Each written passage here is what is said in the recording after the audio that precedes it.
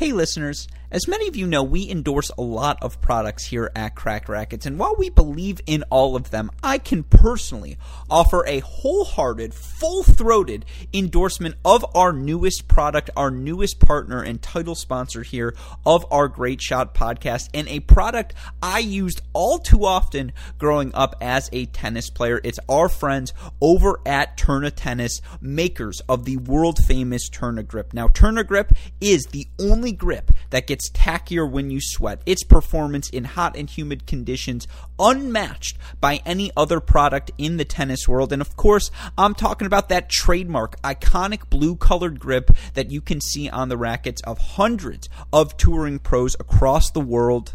Their Mega Tack grip, the tackiest grip on the market.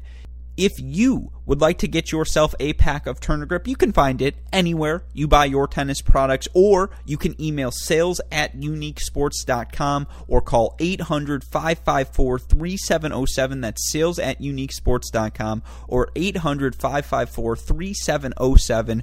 Tourna Grip, truly the tackiest and truly the best grip in all of tennis.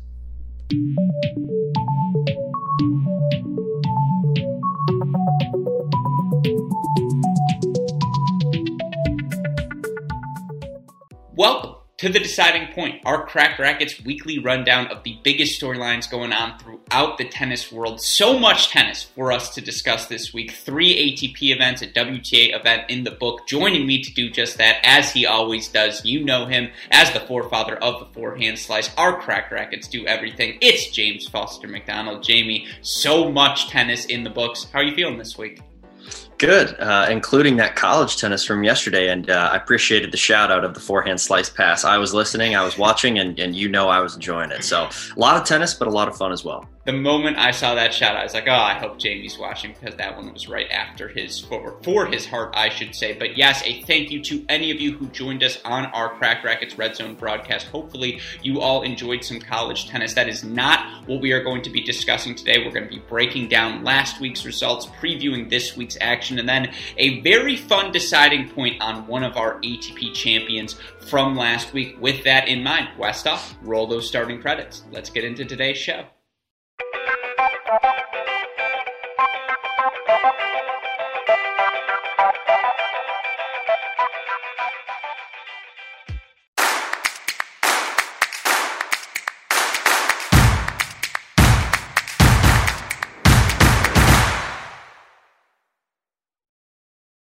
All right, Jamie, let's start with our one WTA event, our final event of the Australian summer in Adelaide, and it was Iga Swiatek capturing her second WTA title, first on a hard court as she knocks off Belinda Bencic 6-2, 6-2 in a straight set final. Now, all of us were wondering heading into this season, Iga Swiatek was fantastic on the clay to end 2020, but could she replicate that success on other surfaces through the first 2 months of the season? I think she's answered that question, and that answer is yes, Jamie.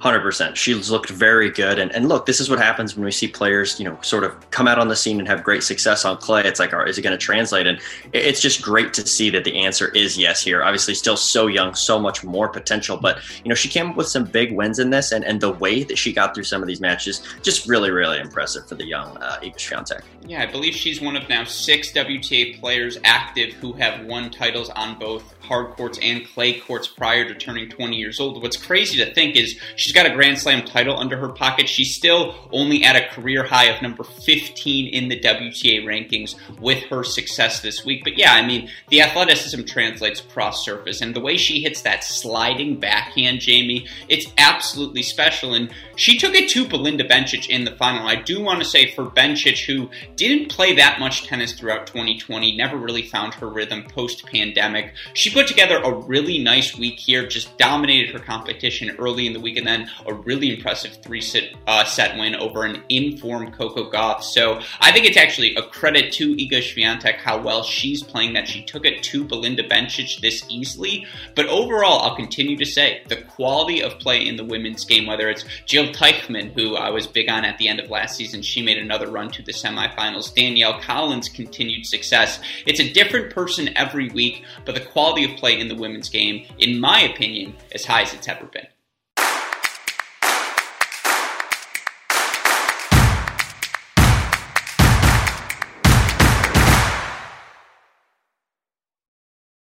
All right, Jamie, let's switch gears, talk about the men now. Let's focus on the two ATP hardcourt events we had last weekend. Two very different winners emerging in Montpellier. It was David Goffin back in the winner's circle for the first time since 2017. He played a fantastic week of tennis, got better with every match. In a really fun final, he knocks off Roberto Bautista Agut to take the title. In Singapore, it was Alexei Popyrin knocking off Sasha Bublik in 3 sets to earn his first ATP title of his career. Your thoughts on our two hardcourt champions?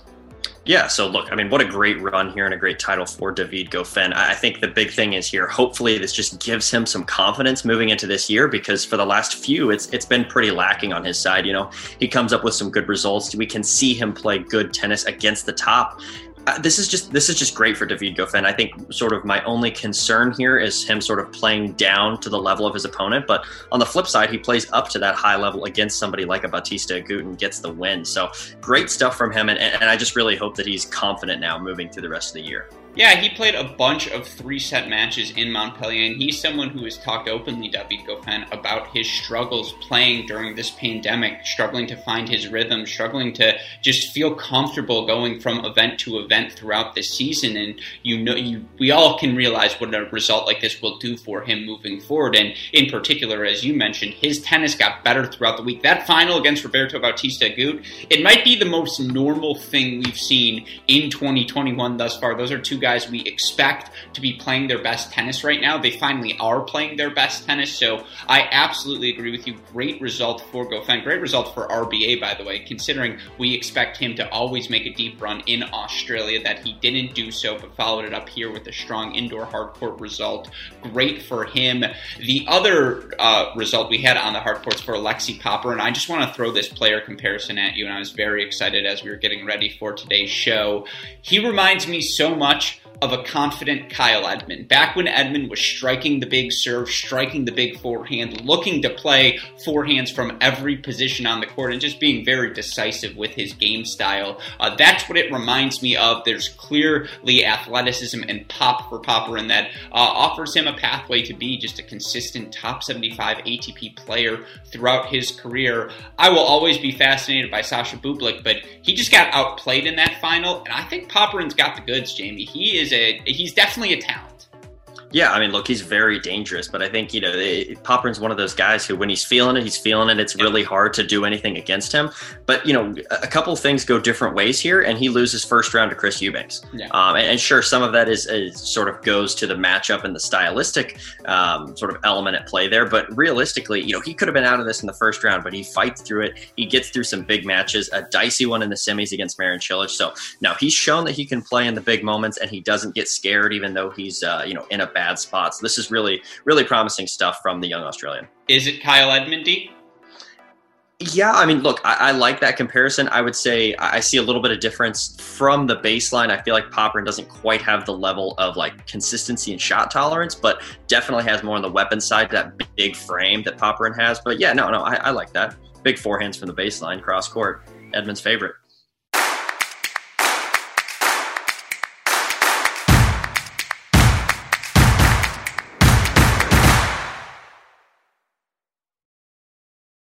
Okay, Jamie, I want to quickly talk about some of the results we saw on the Challenger Tour last week, because while we did see a win from Enzo Couacaud, the result I want to talk about, a friend of ours here at Cracked Racquets, Mackie McDonald, back in the winner's circle. He drops 3 games in both his semifinal and final matches. He also had a first-round win over number 1 seed Mikhail Kukushkin to earn another Challenger title. He works his way back into the ATP top 125 of the rankings, and in my opinion, played the sort of tennis that he was playing prior to being injured back in 2019, the sort of tennis that got him into the top 75 of the ATP rankings. When you look at what Mackie has done to start the season, Jamie, the result at the Australian Open, he follows it up with a Challenger title. Your thoughts on how he's played to start this season?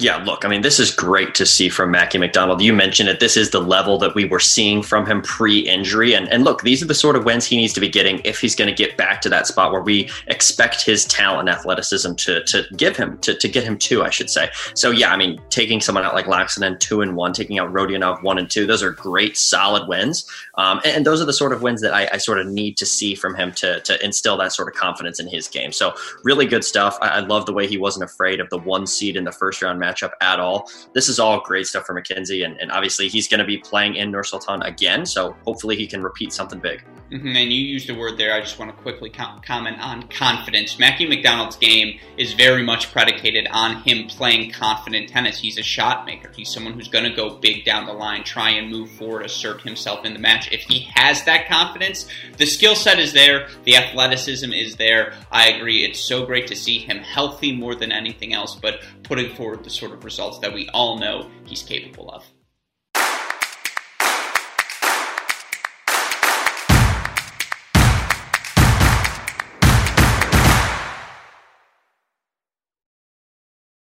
All right, Jamie, let's preview the week ahead now for all of our fans. 2 WTA events, 2 ATP events, 3 challengers, so much tennis for all of us to enjoy. What are the things you're going to be watching most closely? I think Rotterdam is number 1 on the list. I think there are just so many great matches, and matchups right early in this tournament. I mean, just right off the bat, if you wake up early, I mean, look, you've got Rublev-Giron, which is really interesting. You've got Wawrinka-Khachanov. You've got Demonauer-Millman. There's so many great matches right at the beginning of this tournament. So I think that's number 1 on the list for me. Yeah, I actually am going to be fortunate enough to have press privileges this week in Doha for the women, so this is why we're such a good duo. I'll be focused on that. You can focus on the men. We'll come together on our mini break podcast. I think in Doha this week you have pretty much everyone but Osaka and Barty. So it's like, we are constantly trying to figure out who's the best of the rest. It's pretty clear Naomi Osaka has established herself as the best player on a hard court in the women's game, but there are a lot of other really good ones, and we should have a pretty early in the event Garbine Muguruza Arena Sabalenka showdown that is certain to produce some fireworks. So that's what I'm going to be watching closely as well. But then you sort of mentioned it. Can Mackie follow up his success in Nur-Sultan? Whatever's going on the clay courts down in South America, let's try and sort that out as well. Overall, should just be a really fun week of tennis.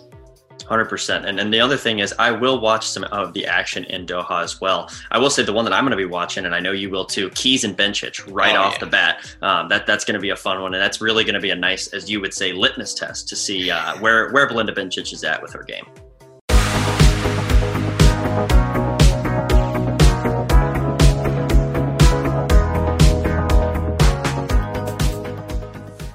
All right, Jamie, we've arrived at this week's deciding point, and some of our listeners may have noticed we only discussed 2 of the ATP events this week thus far. We have not discussed the third. We saved that for now because on the clay in Cordoba last week, we had what is, in my opinion, our most fascinating result of this 2021 season thus far. Juan Manuel Cerundolo, the qualifier out of Argentina, in his first ATP main draw action, wins the event in Cordoba. He becomes the first-time tour champion in your first event played since Santi Ventura back in 2004. He's the only Argentine in the Open era to win a tour-level event in his tour-level debut.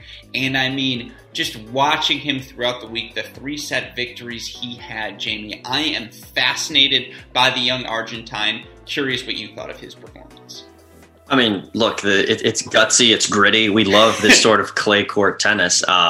This is one where this is where you start throwing the huge question marks up on what happens if you put him on a faster court and a different surface. But for now, let's just enjoy it for what it is. And he can go out there, he can grind. He does not sort of shy away from that bigger moment if he's down in a match. He puts his head down and goes to work. So it's been a ton of fun to watch. He might not have the biggest weapons, but man, the way he fights and competes is a ton of fun to spectate. That big forehand loop, Jamie, it goes all the way above his head. It is captivating to watch. And yeah, that second serve is a sitting duck. And we say it all the time here on The Deciding Point. He's probably the Sarah Irani Award winner this week for best second serves. I mean, just they float, and yet it works. He moves so well, such good feel around the court. He throws up these forehand moon balls. Again, we'll go full circle. Remind me of you, Jamie. I'm like, this is the Jamie McDonald of the Pro Tour. It just kind of works. And he's only 19 years old as well. He's up to 181 in the pro rankings with his result. He might catch his older brother, Francisco, if Francisco's not careful. But I agree with you. I need to see it on a faster surface. That being said, impossible to look at Cerundolo and not be impressed by his week. Look, absolutely. For especially for him making his debut like this at 19 years old.